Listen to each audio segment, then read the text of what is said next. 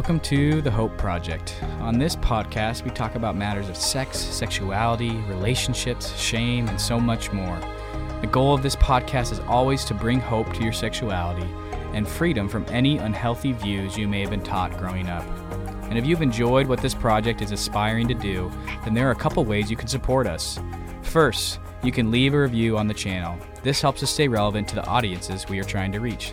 Second, you can go to our Patreon and see how to support us financially. We are so grateful to all the people who have supported us and continue to support us on this project. This episode is a part of Season 2. If you haven't had a chance to listen to the trailer for Season 2, I recommend you do that now before listening to this episode. On today's podcast, we have LaDawn Johnson joining us. We're going to be talking about her story and about healthy sexuality and specifically what that looks like for women. And we get into some deep things. So I just recommend right now that you prepare your heart for it and you really ready yourself for some of the hard things we're going to be talking about. But regardless, she has some incredible things to say and some awesome insight onto what healthy sexuality looks like for women. So let's dive on in.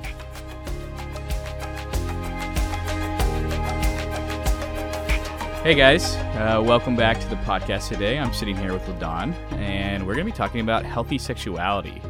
We're not exactly sure where that's going to take us. It's going to go somewhere in her story, but also in just what she's found to be helpful. But we'll kind of just see where we go. But first, before we get into that, LaDawn, could you tell us a little bit about who you are, kind of what you're doing at this point in your life?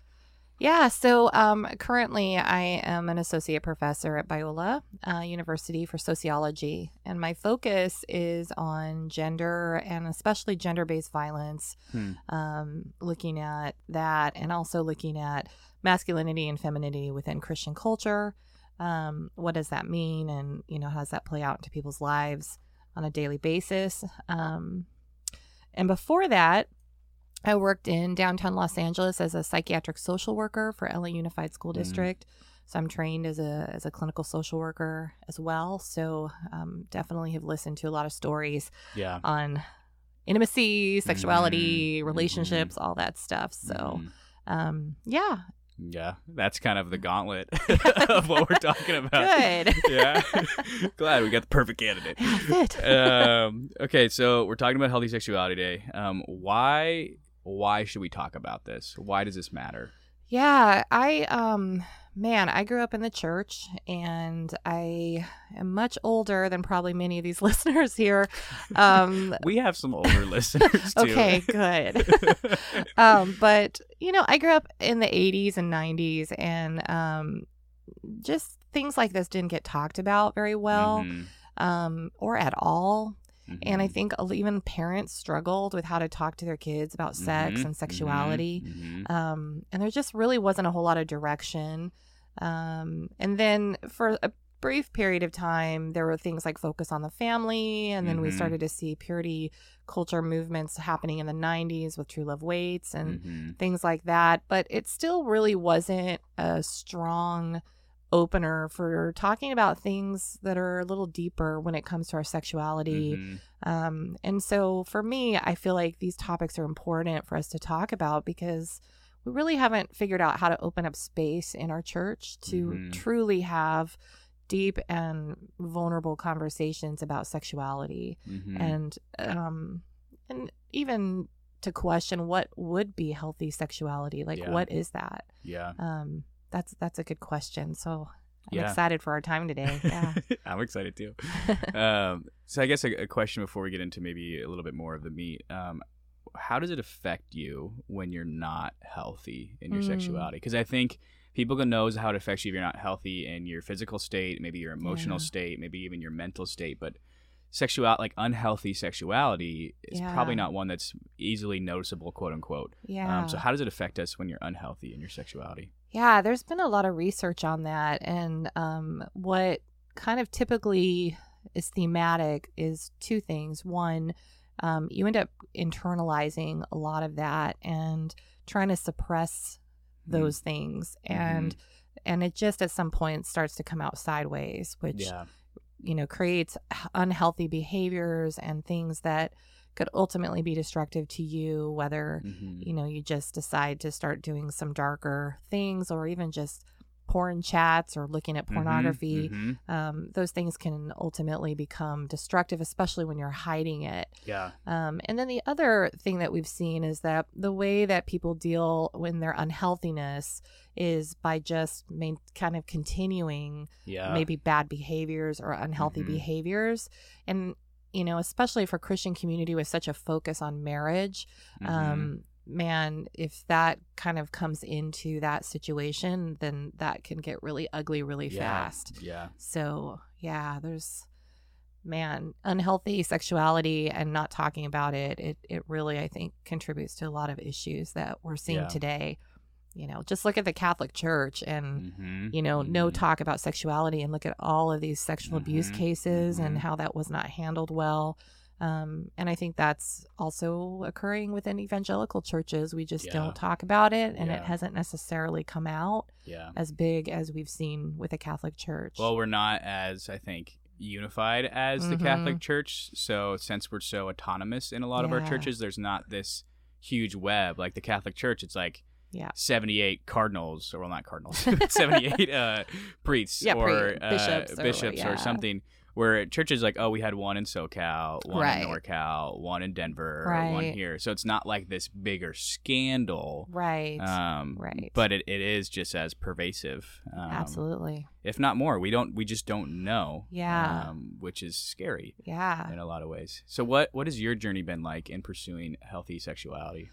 Yeah. So, that's a pretty heavy question, and I will do my best because I have a heavy answer. I feel like for me, having grown up in a Christian home that didn't talk about it, and then going to youth groups that only said, you know, save your virginity, you know, be a virgin, and, you know, this needs to be a gift to your future spouse. Can we dive into that a little bit? Yeah, sure. Because we had Purity Culture with Sarah Schwartz, my first episode.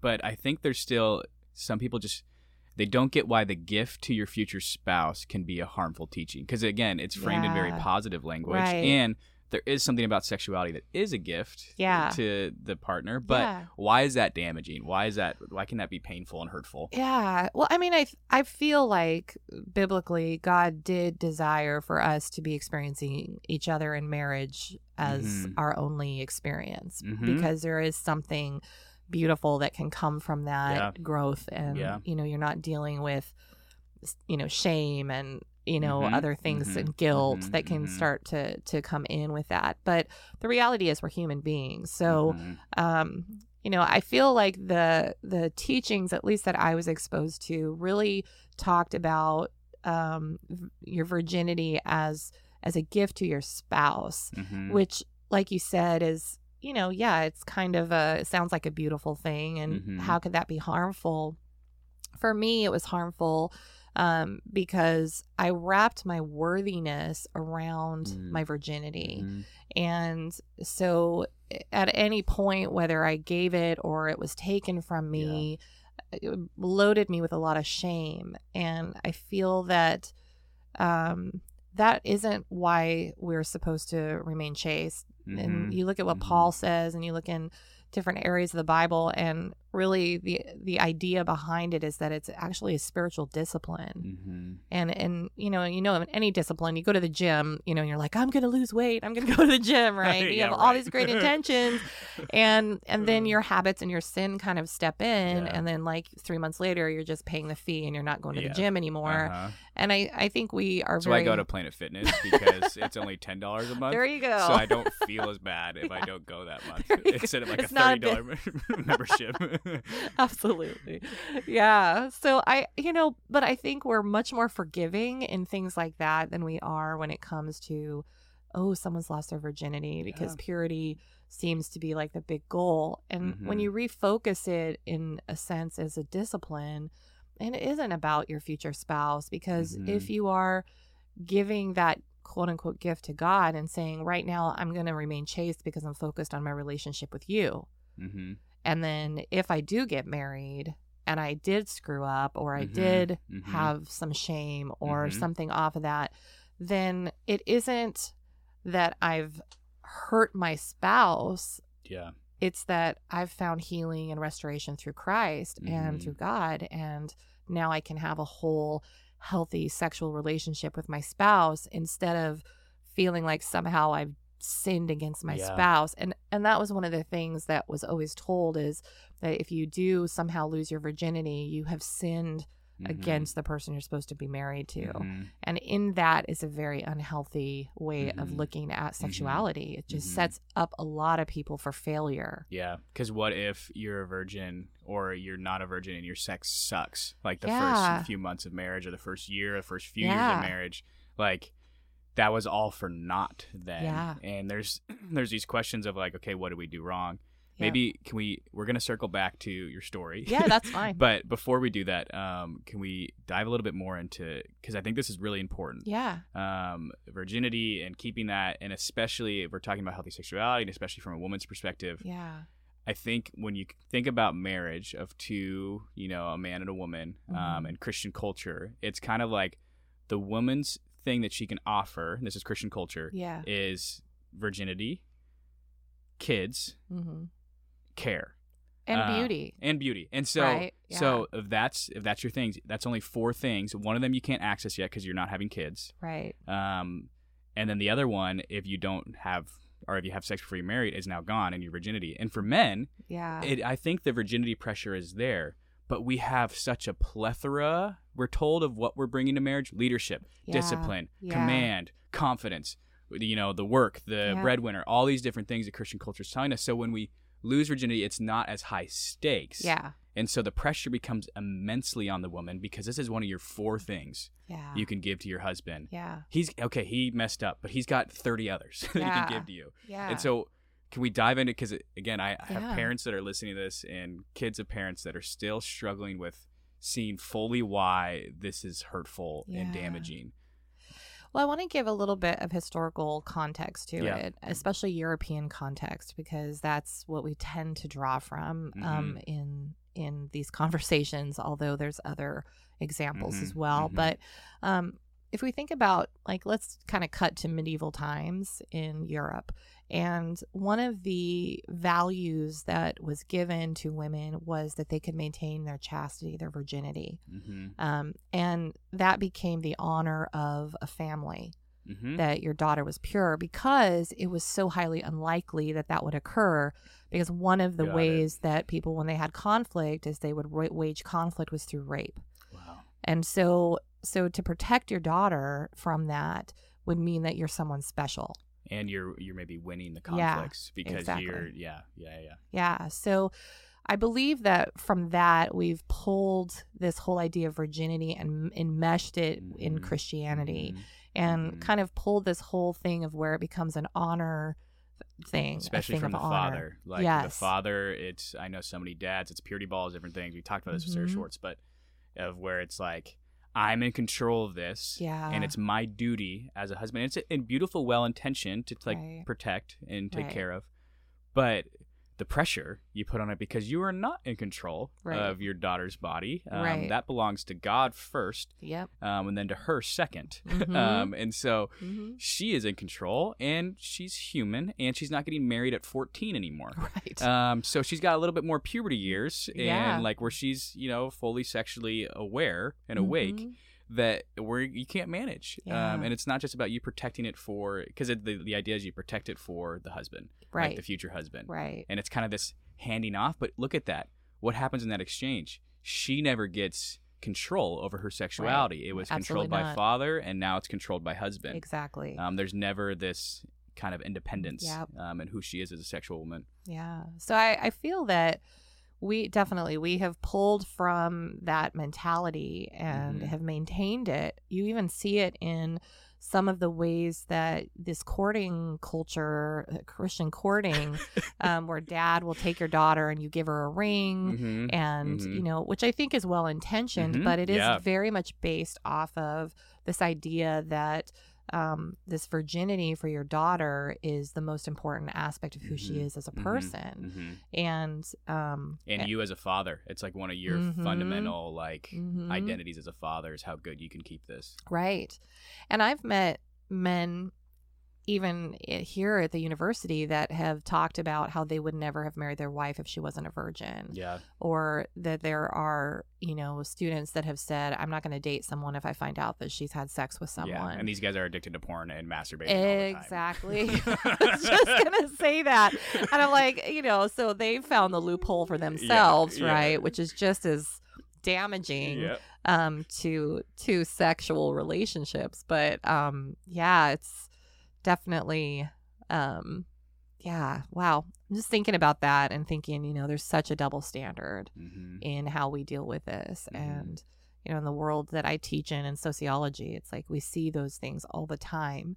I think what you were saying about just fathers and men feeling like, they have the responsibility, and then at the same time that they're, kind of messing around and finding loopholes and things like that, that they're, that's what's pervasive. And women are well aware of it. What I want to say about that is that women are well aware of those pressures. And so your worthiness and your value get wrapped up in how much you can keep and maintain your virginity. And then the conversations become, well, but then what does it mean to be a virgin, and at what point, is that? And it's like, why are we having that conversation when we need to be talking about the whole idea of what is sex, and why are we created from the time we kind of hit puberty to have these feelings? And we're not diving into that God created us to be sexual beings. We're not robots. And so yeah. And what's funny is that for a lot of parents, they probably had sex before they were married. And they may have been Christian or may have not, but they probably had sex before they were married. And now they're putting all this pressure on their kids, and their kid breaks that rule.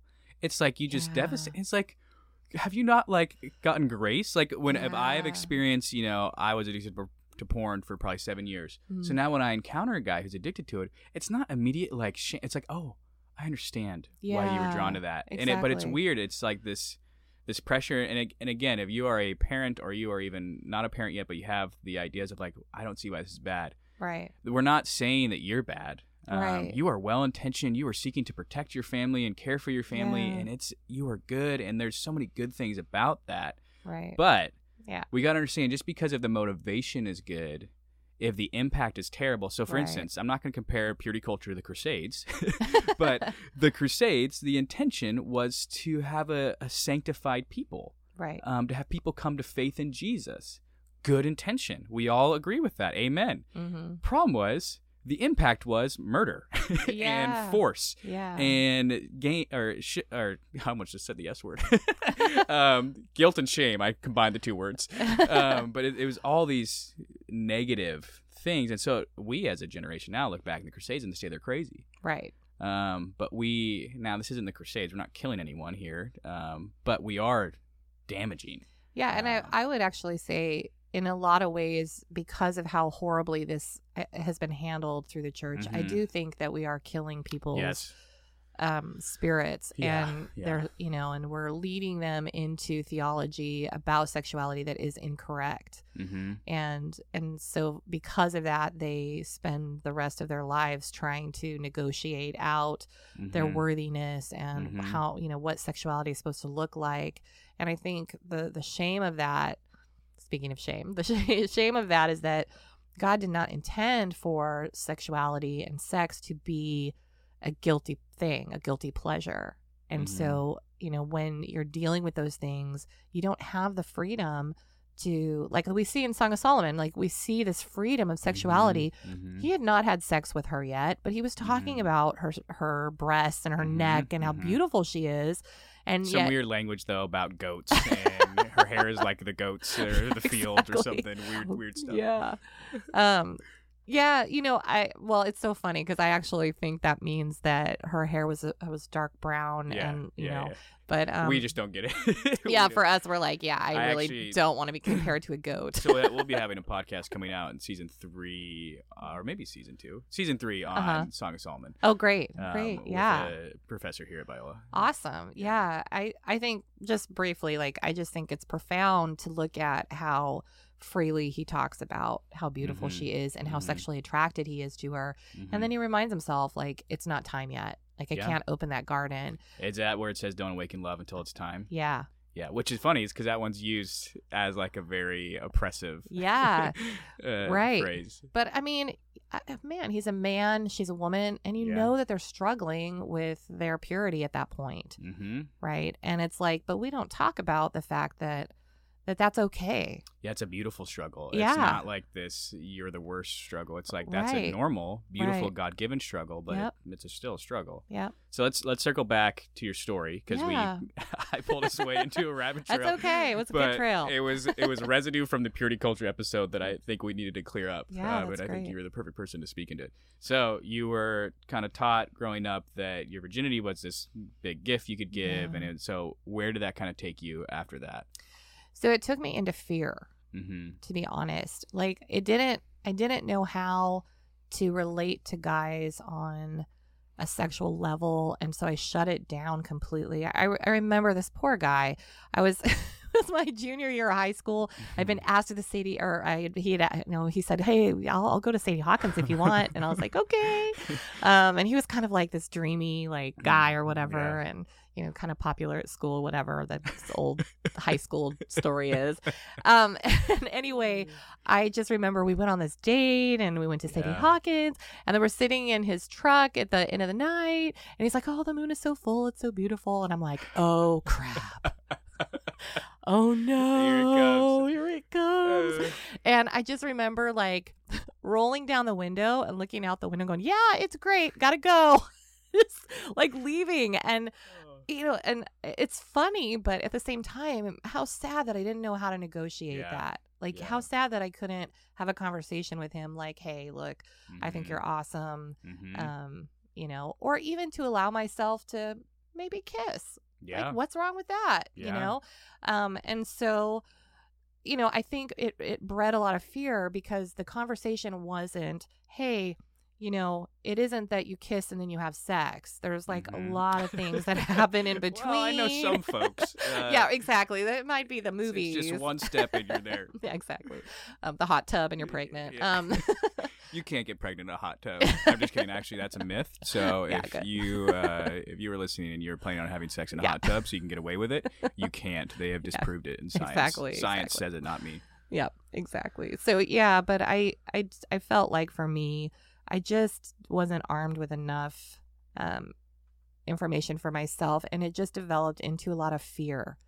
And that really was the start of an unhealthy relationship with guys, because what would happen is I would be really good friends, and things would start to get close, and then I would play the friend card and then kind of ghost them a little bit, and that's really just not fair to them. It wasn't fair to me. I didn't develop.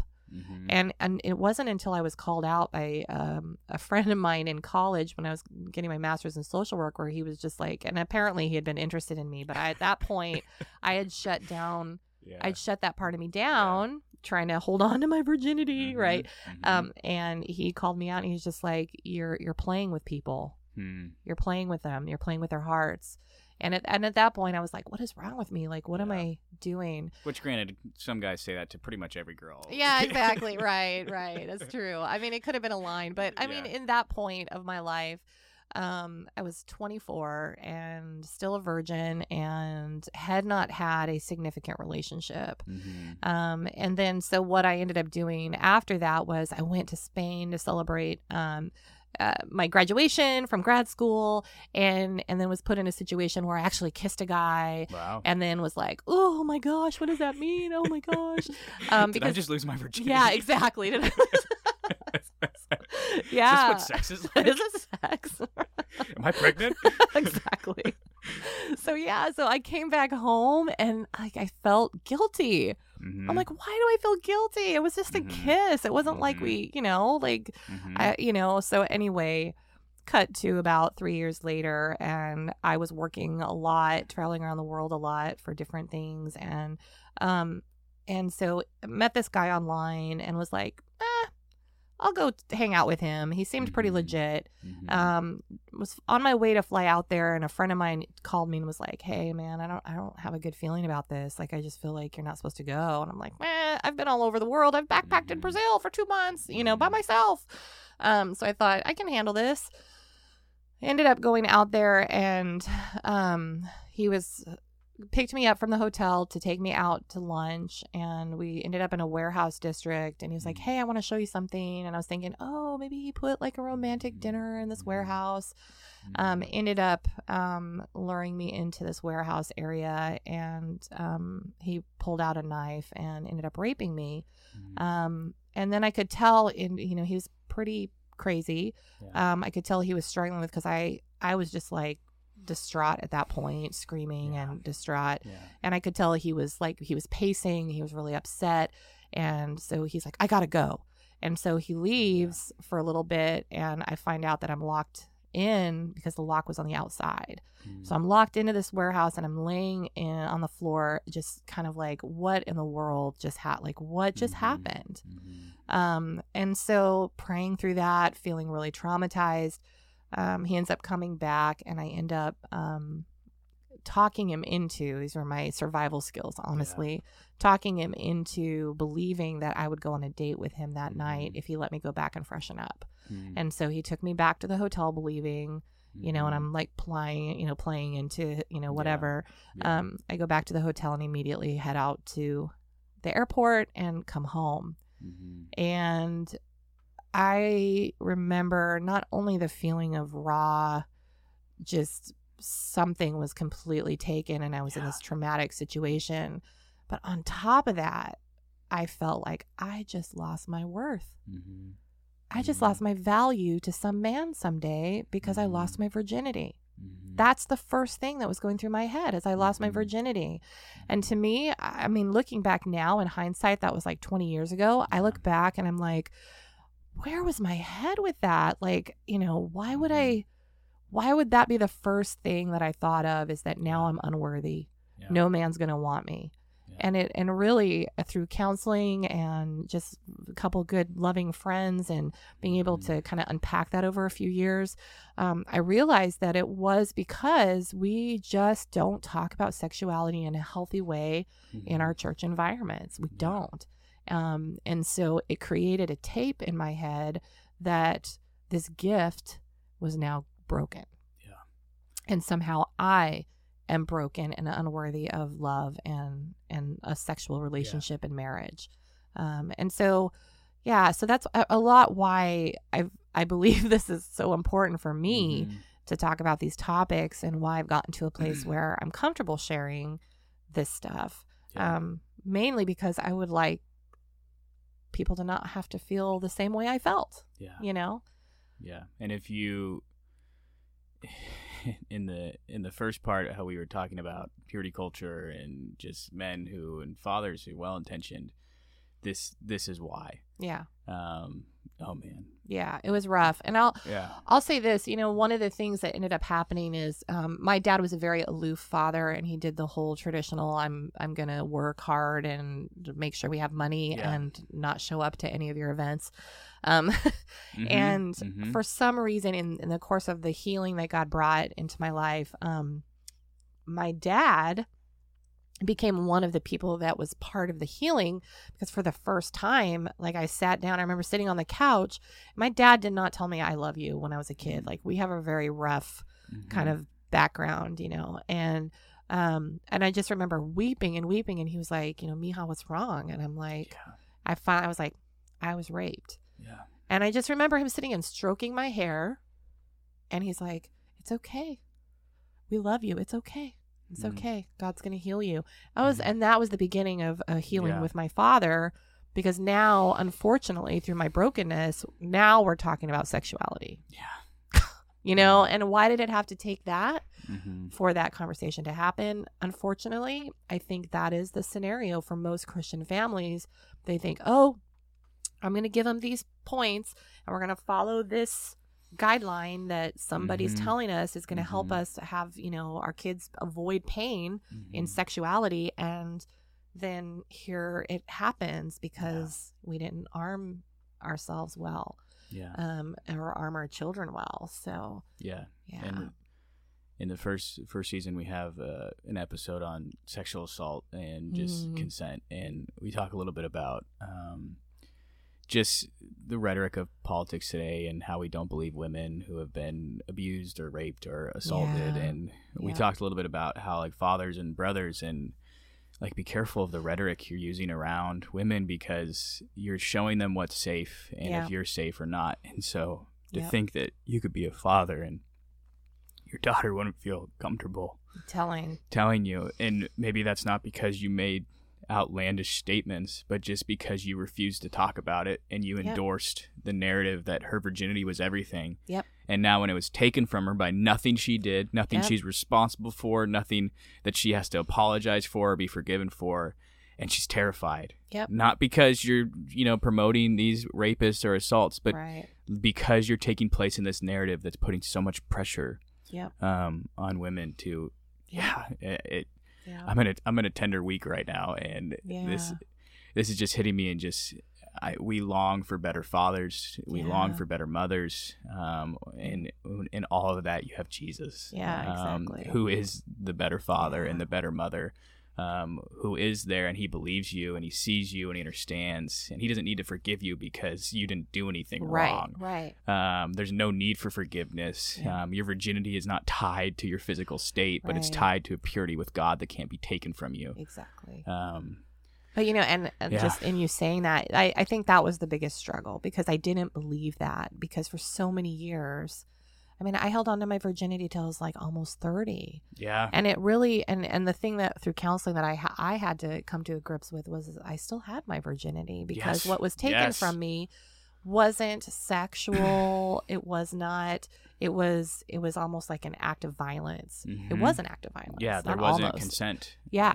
And so it wasn't anything that would mirror what intimacy is supposed to look like and what God designed for that. And that was the beginning of my healing, was just understanding that, even if I had consented, let's even say that, even if I had consented, that what steps that happen after that are not supposed to be filled with guilt and shame, because that's where Satan is going to just twist you up as a person and spit you out. And you'll develop unhealthy patterns. I didn't tell anybody, believe it or not. I am a clinical social worker talking to other people, reporting things. I could not report this to anybody. Yeah. And, and I did not tell anybody for like a year. And what actually got me to the point of telling someone is I received a phone call, apparently from somebody who got my number off of this guy's cell phone that had done this to me. And she said, I heard that he admitted he did this to you. Wow. Why didn't you say anything? Because there's a 19-year-old girl in the hospital right now. He almost killed her. And so then on top of that, the guilt of that, right? Yeah. So that was when I finally reached out, because my pride as a Christian was wrapped around my identity as this Christian virgin. And that is what prevented me from seeking help to begin with. So for me, I just encourage anybody, especially, if you're listening to this and you've gone through a traumatic event, and even if you were consensual in a sexual encounter and you're feeling guilt, the next step is to talk to somebody. Yeah. You need to talk to a safe person who's going to give you good advice on how to step towards healing, because God has that for you. Yeah. God totally has healing. Yeah. I can talk about this now because, I went ahead from that point forward and sought help and had those conversations so that when I married my husband, I was open to our sexual intimacy in a way that I wouldn't have been if I kept it stuffed down. Yeah. And I would say the same thing with anybody struggling with pornography or masturbation, any of those things. You really, if you want and desire a healthy sexual relationship in the way that God intended, it should be beautiful and fun and, and enjoyable. And just like there's an innocence to it as well, like a playfulness. Like a playfulness and an exploration. It's like adventure, And if you desire to have that, then you have to stop the behaviors you're in by seeking help. Yeah. And because if I wouldn't have, I actually ended up having a one-night stand pretty soon after that. And I know 100% it was because I was trying to get rid of what had happened to me.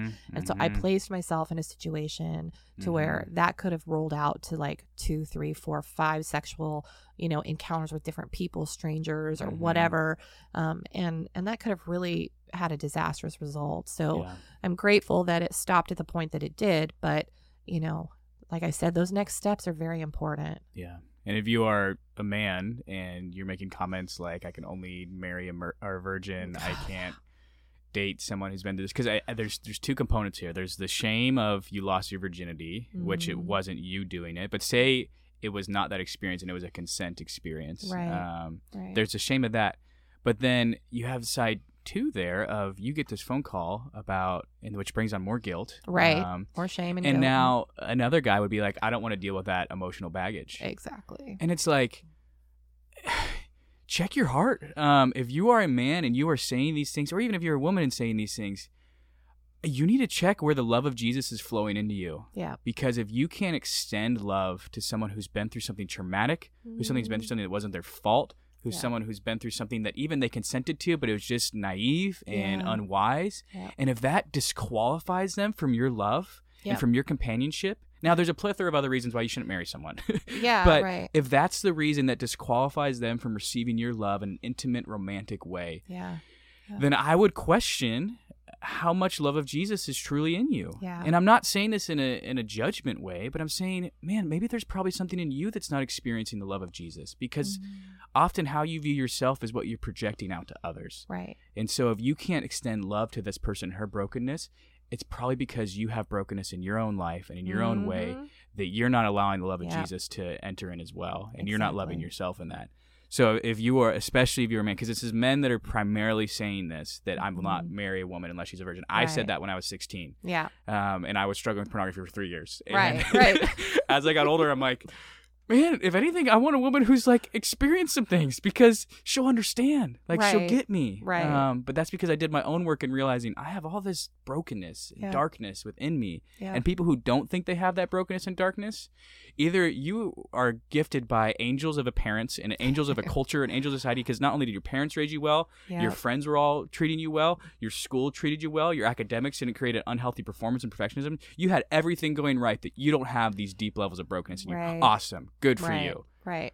But that's not normal. And it's that's very not rare. The 99%. Yeah. And I would say that those individuals do exist. I've met people who have been fortunate enough to be in an environment where there was almost like a bubble of protection. I know some missionary kids who just had awesome missionary parents and just lived in a culture and climate that just loved them well. But the problem becomes now when you leave that environment and step into other environments, is that what you were saying? It's like, at what level does your love and trump your judgment? Because we're not called to judge. And, the one thing that I'll just say this, the one thing I think that is most important is the heart that someone has for Jesus. The goal shouldn't be whether or not they're virgins and what kind of background they come from. Whether or not they're type A or type B, whether or not they've done this or done that. When Christ is in the center of any relationship, and of course there's wisdom to who you're choosing, but, if Christ is the center of their lives, then why are you getting tripped up over the fact that they might have had sex before? Yeah. Because that's It's silly. It's silly. Yeah.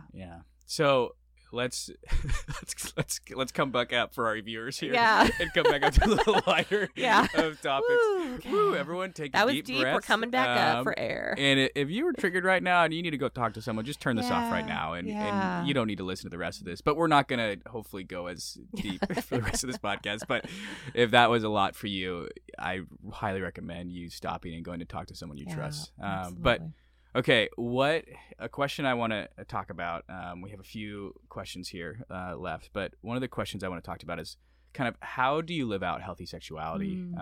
And let's go through different arenas. When you're maybe a high school girl, when you're a girl in college or young adult range, and then as you get older, but then also single, dating, married, what does that look like in those different arenas? Or do they all kind of look the same and there's this kind of basis for it? Yeah, so I'm going to start with giving kind of maybe an analogy. But I think that if I were to kind of go back to this healthy eating, healthy lifestyle thing, I can eat healthy and I can eat and make healthy choices. But if I think that I'm, because of how I'm eating, going to be free from getting sick or having cancer or any of that stuff, then I'm deluded. Yeah. And I think in the same way, we need to have a realization that as much as we could feel prepared spiritually and emotionally and making wise choices and teaching our kids how to make wise choices when they date or ourselves, the reality is that sin exists and things are going to happen, like what happened to me. Yeah. And so, I would say when we're talking about healthy sexuality, the first thing to throw out is what that looks like. Because yes, God would love for us to have, like I said before, this wonderful experience of first time both of you. And there's just like this one model for everyone to follow. But I think that you have to kind of take it in the same way you would take healthy eating, which is, what is being said out there that is wise? What are people that I trust that have biblical knowledge about this, and even non-biblical knowledge? Because we can also find God's wisdom in psychology how or he created the brain and how he formed the body. Yeah. So I think kind of listening what's out there, what's wise, like teaching your children how to navigate the internet. Maybe being a little more careful about that, and when they get exposed to those types of things. Maybe not giving them a smartphone until they are a little bit more understanding of what they're putting into their body. Yeah, but as a parent, I would just say this. One of the things my husband and I have come to agreement on based on our experiences and our faith is that what we feel we need to teach our children is moderation and learning how to live a life of moderation. And that includes your sexuality, which means that every person is different. And so what triggers one of my sons, and he'll be like, okay, this is too much. And he'll get up and have to leave if we're watching a movie. And it may not even be anything that would trigger my other son or my husband visually, but for some reason it's triggering one of them. They just get up for a second, walk away, and then when that's over, they come back. And I think teaching that you're going to feel feelings and you're going to have feelings, like, but what is that supposed to mean? That's supposed to mean now that means that I need to press into God even more right now, because it's not time yet. Like we sing in Song of Solomon, it's not time yet for me to open up this garden. And realizing that those things are inherently good. Right. It's just how we use them sometimes. How we use them is the negative. Yeah, absolutely. But they're a good thing. Like, so for instance, I haven't seen Game of Thrones, which is the last season sucked apparently. But I didn't watch Game of Thrones just because that is one of my, there is a lot of nudity and a lot of sex. And that is a lot of like, how I got into pornography was scenes like that. Not the violence, but scenes that are more like movie style scenes. And so I can't watch it. And I just know that about myself. And if there's any other kind of movie like that, I just have to leave the room. But I have other friends who can watch Game of Thrones who don't have the same experiences as me. And it's still healthy according to sexuality. Now, obviously, I think there is some baseline of what, it's not like some guys can watch porn and some can't. Right. Like that's probably a no-no on the most part.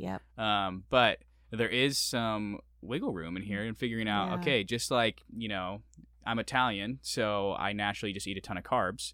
And so my diet consists of a lot of carbs. And so that means I'm going to have a big belly, but nothing else. My body's going to gain a lot of fat because of just my genetics. Right. So knowing that, I can adjust my diet a little bit accordingly. But that doesn't mean that my diet should now go for everyone. There's a way to live healthily within each of us in our cultures, in our understanding, in our contexts, and even our genders and our bodies. Yeah. And I think that type of approach lends to healthy conversations, which healthy conversations are honest. And to me, I think for me, in my healing, what I felt was the most important aspect of having healthy sexuality for my future was learning how to have those conversations and learning how to have those conversations with God. And to be real and honest. Like, I trip up sometimes over King David and how he's called the man after God's own heart, because if that's God's heart, all the crap that he did, he was a murderer, adulteress. We know. His kids raped each. It's just insane. And I'm thinking that should be a clue to us that healthy sexuality is wrapped in healthy conversation with God. It isn't the action necessarily. God will curb that. If there's like something happening or there's been a brokenness and he will restore that.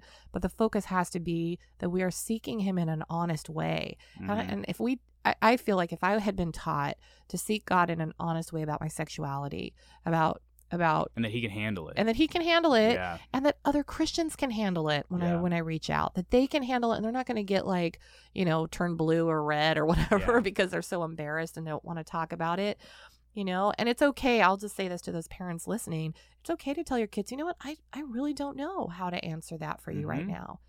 And give yourself some breathing time to look into the word and to talk to other parents and maybe somebody at your church. But you'd hope that your kids are asking you, because that means they feel comfortable enough and secure enough, and that you've been a resource for them enough to ask those things. So if your if your kids aren't asking you about sex into their early teenage years, it's not because they're not wondering about it. It's because they don't trust you.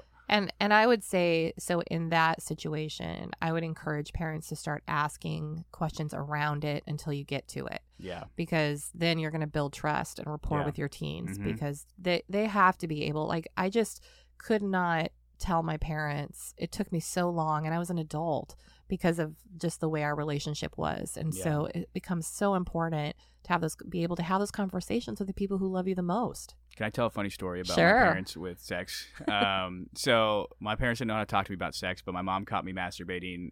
Well, she caught me like touching myself when I had like sixth grade. But she didn't know how to talk to me about sex. And so she's like, your father will talk to you. He never talked to me. Because I mean, it's culturally, they just didn't know how. Yeah. So they give me this book. This book's about like sex and sexuality, but it's basically just like almost like a picture book.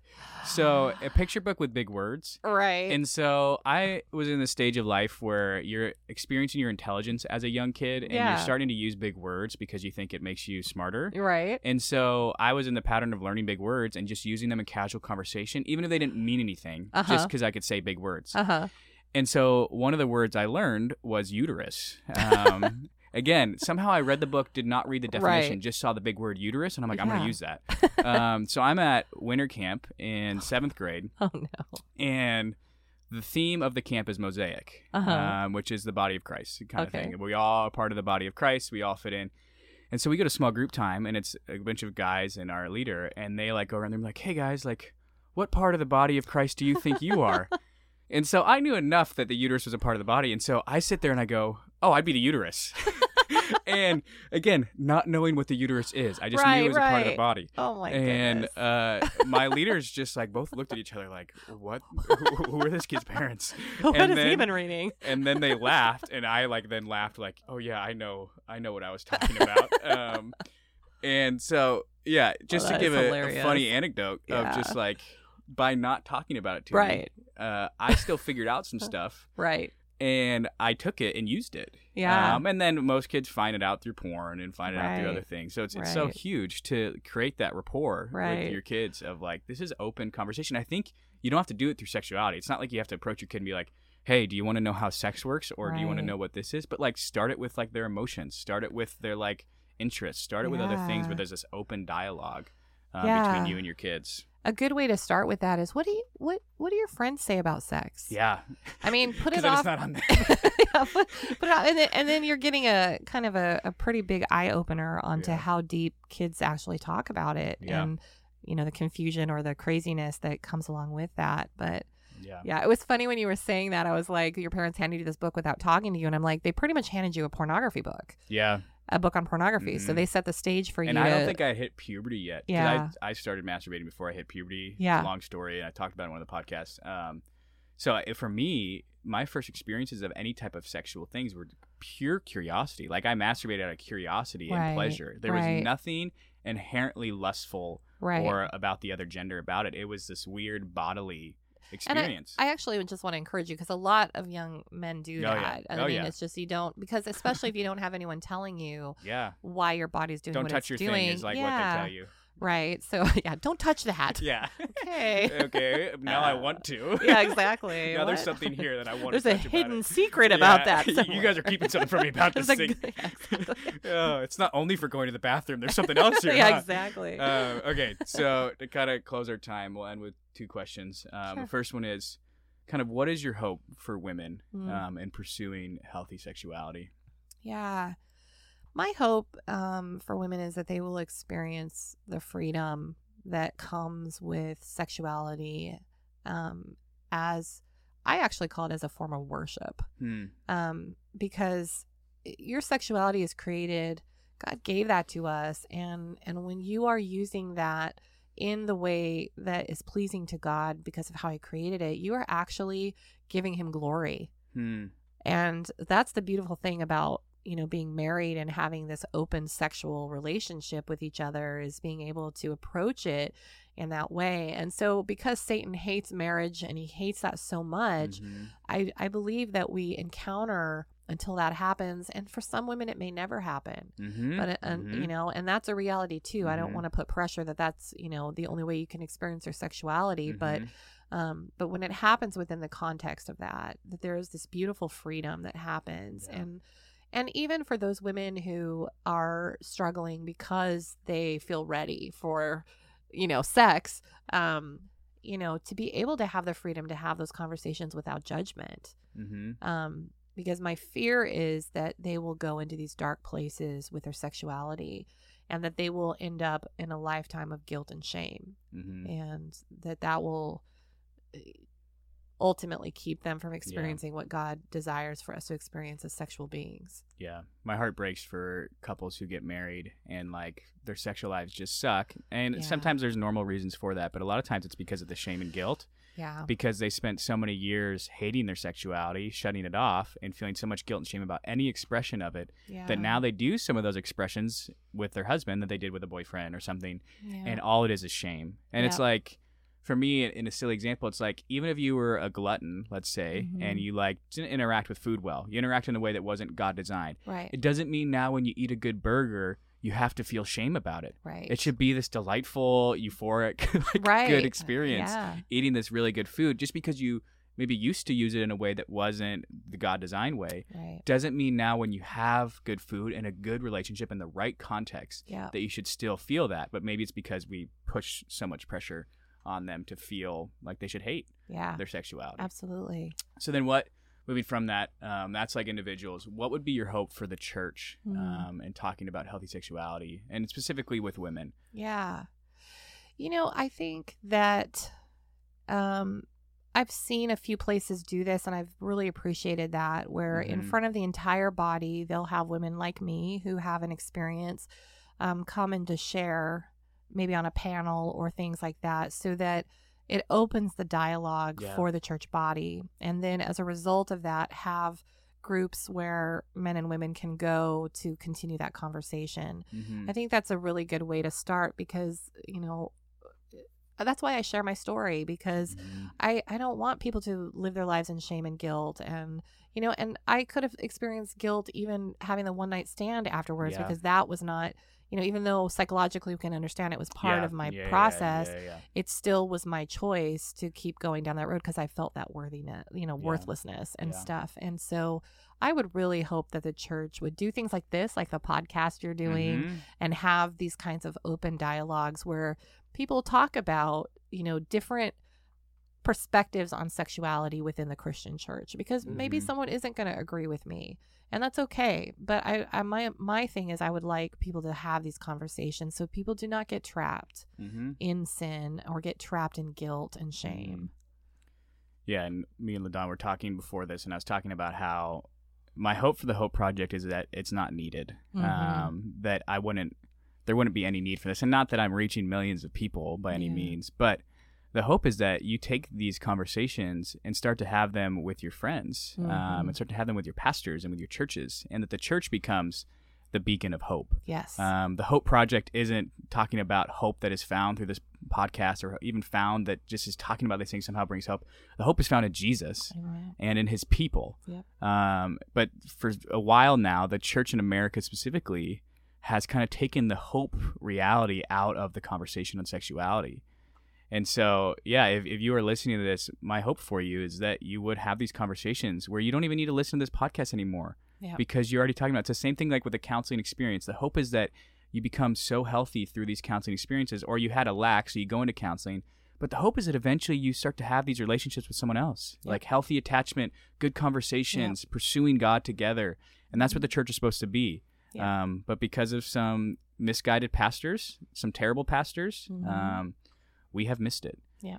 But anyway, that's my rant on the church. Yeah. I love the church, Yeah.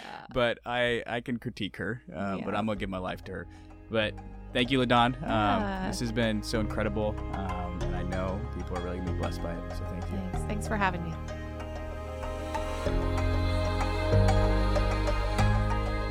And we just want to make a note that if LaDawn's story today brought up some stuff in you or welled up some stories that you have, that you would talk to someone about it. Please don't listen to this podcast and go into hiding, go into silence. We hear you, we love you, we see you, and God is for you. And so we just ask and hope that you would reach out to someone that you can trust and that is safe, and that you would talk to them about what has been welling up inside of you as a result of this podcast. And again, if you could leave us a review or share this episode with someone you think it might impact, this all greatly helps us do what we are trying to do on this podcast, which is bring hope to those who are struggling with their sexuality, who are struggling with their sexual lives, who are struggling with even the idea of what it means to be sexual. We hope that LaDawn's words blessed you, they gave you a hope for your sexuality, and they helped you view it not as something evil or bad or wrong, but something that is good and holy and blessed by God. And as always, may the God of hope fill you all with joy and peace in believing, so that by the power of the Holy Spirit you may abound in hope.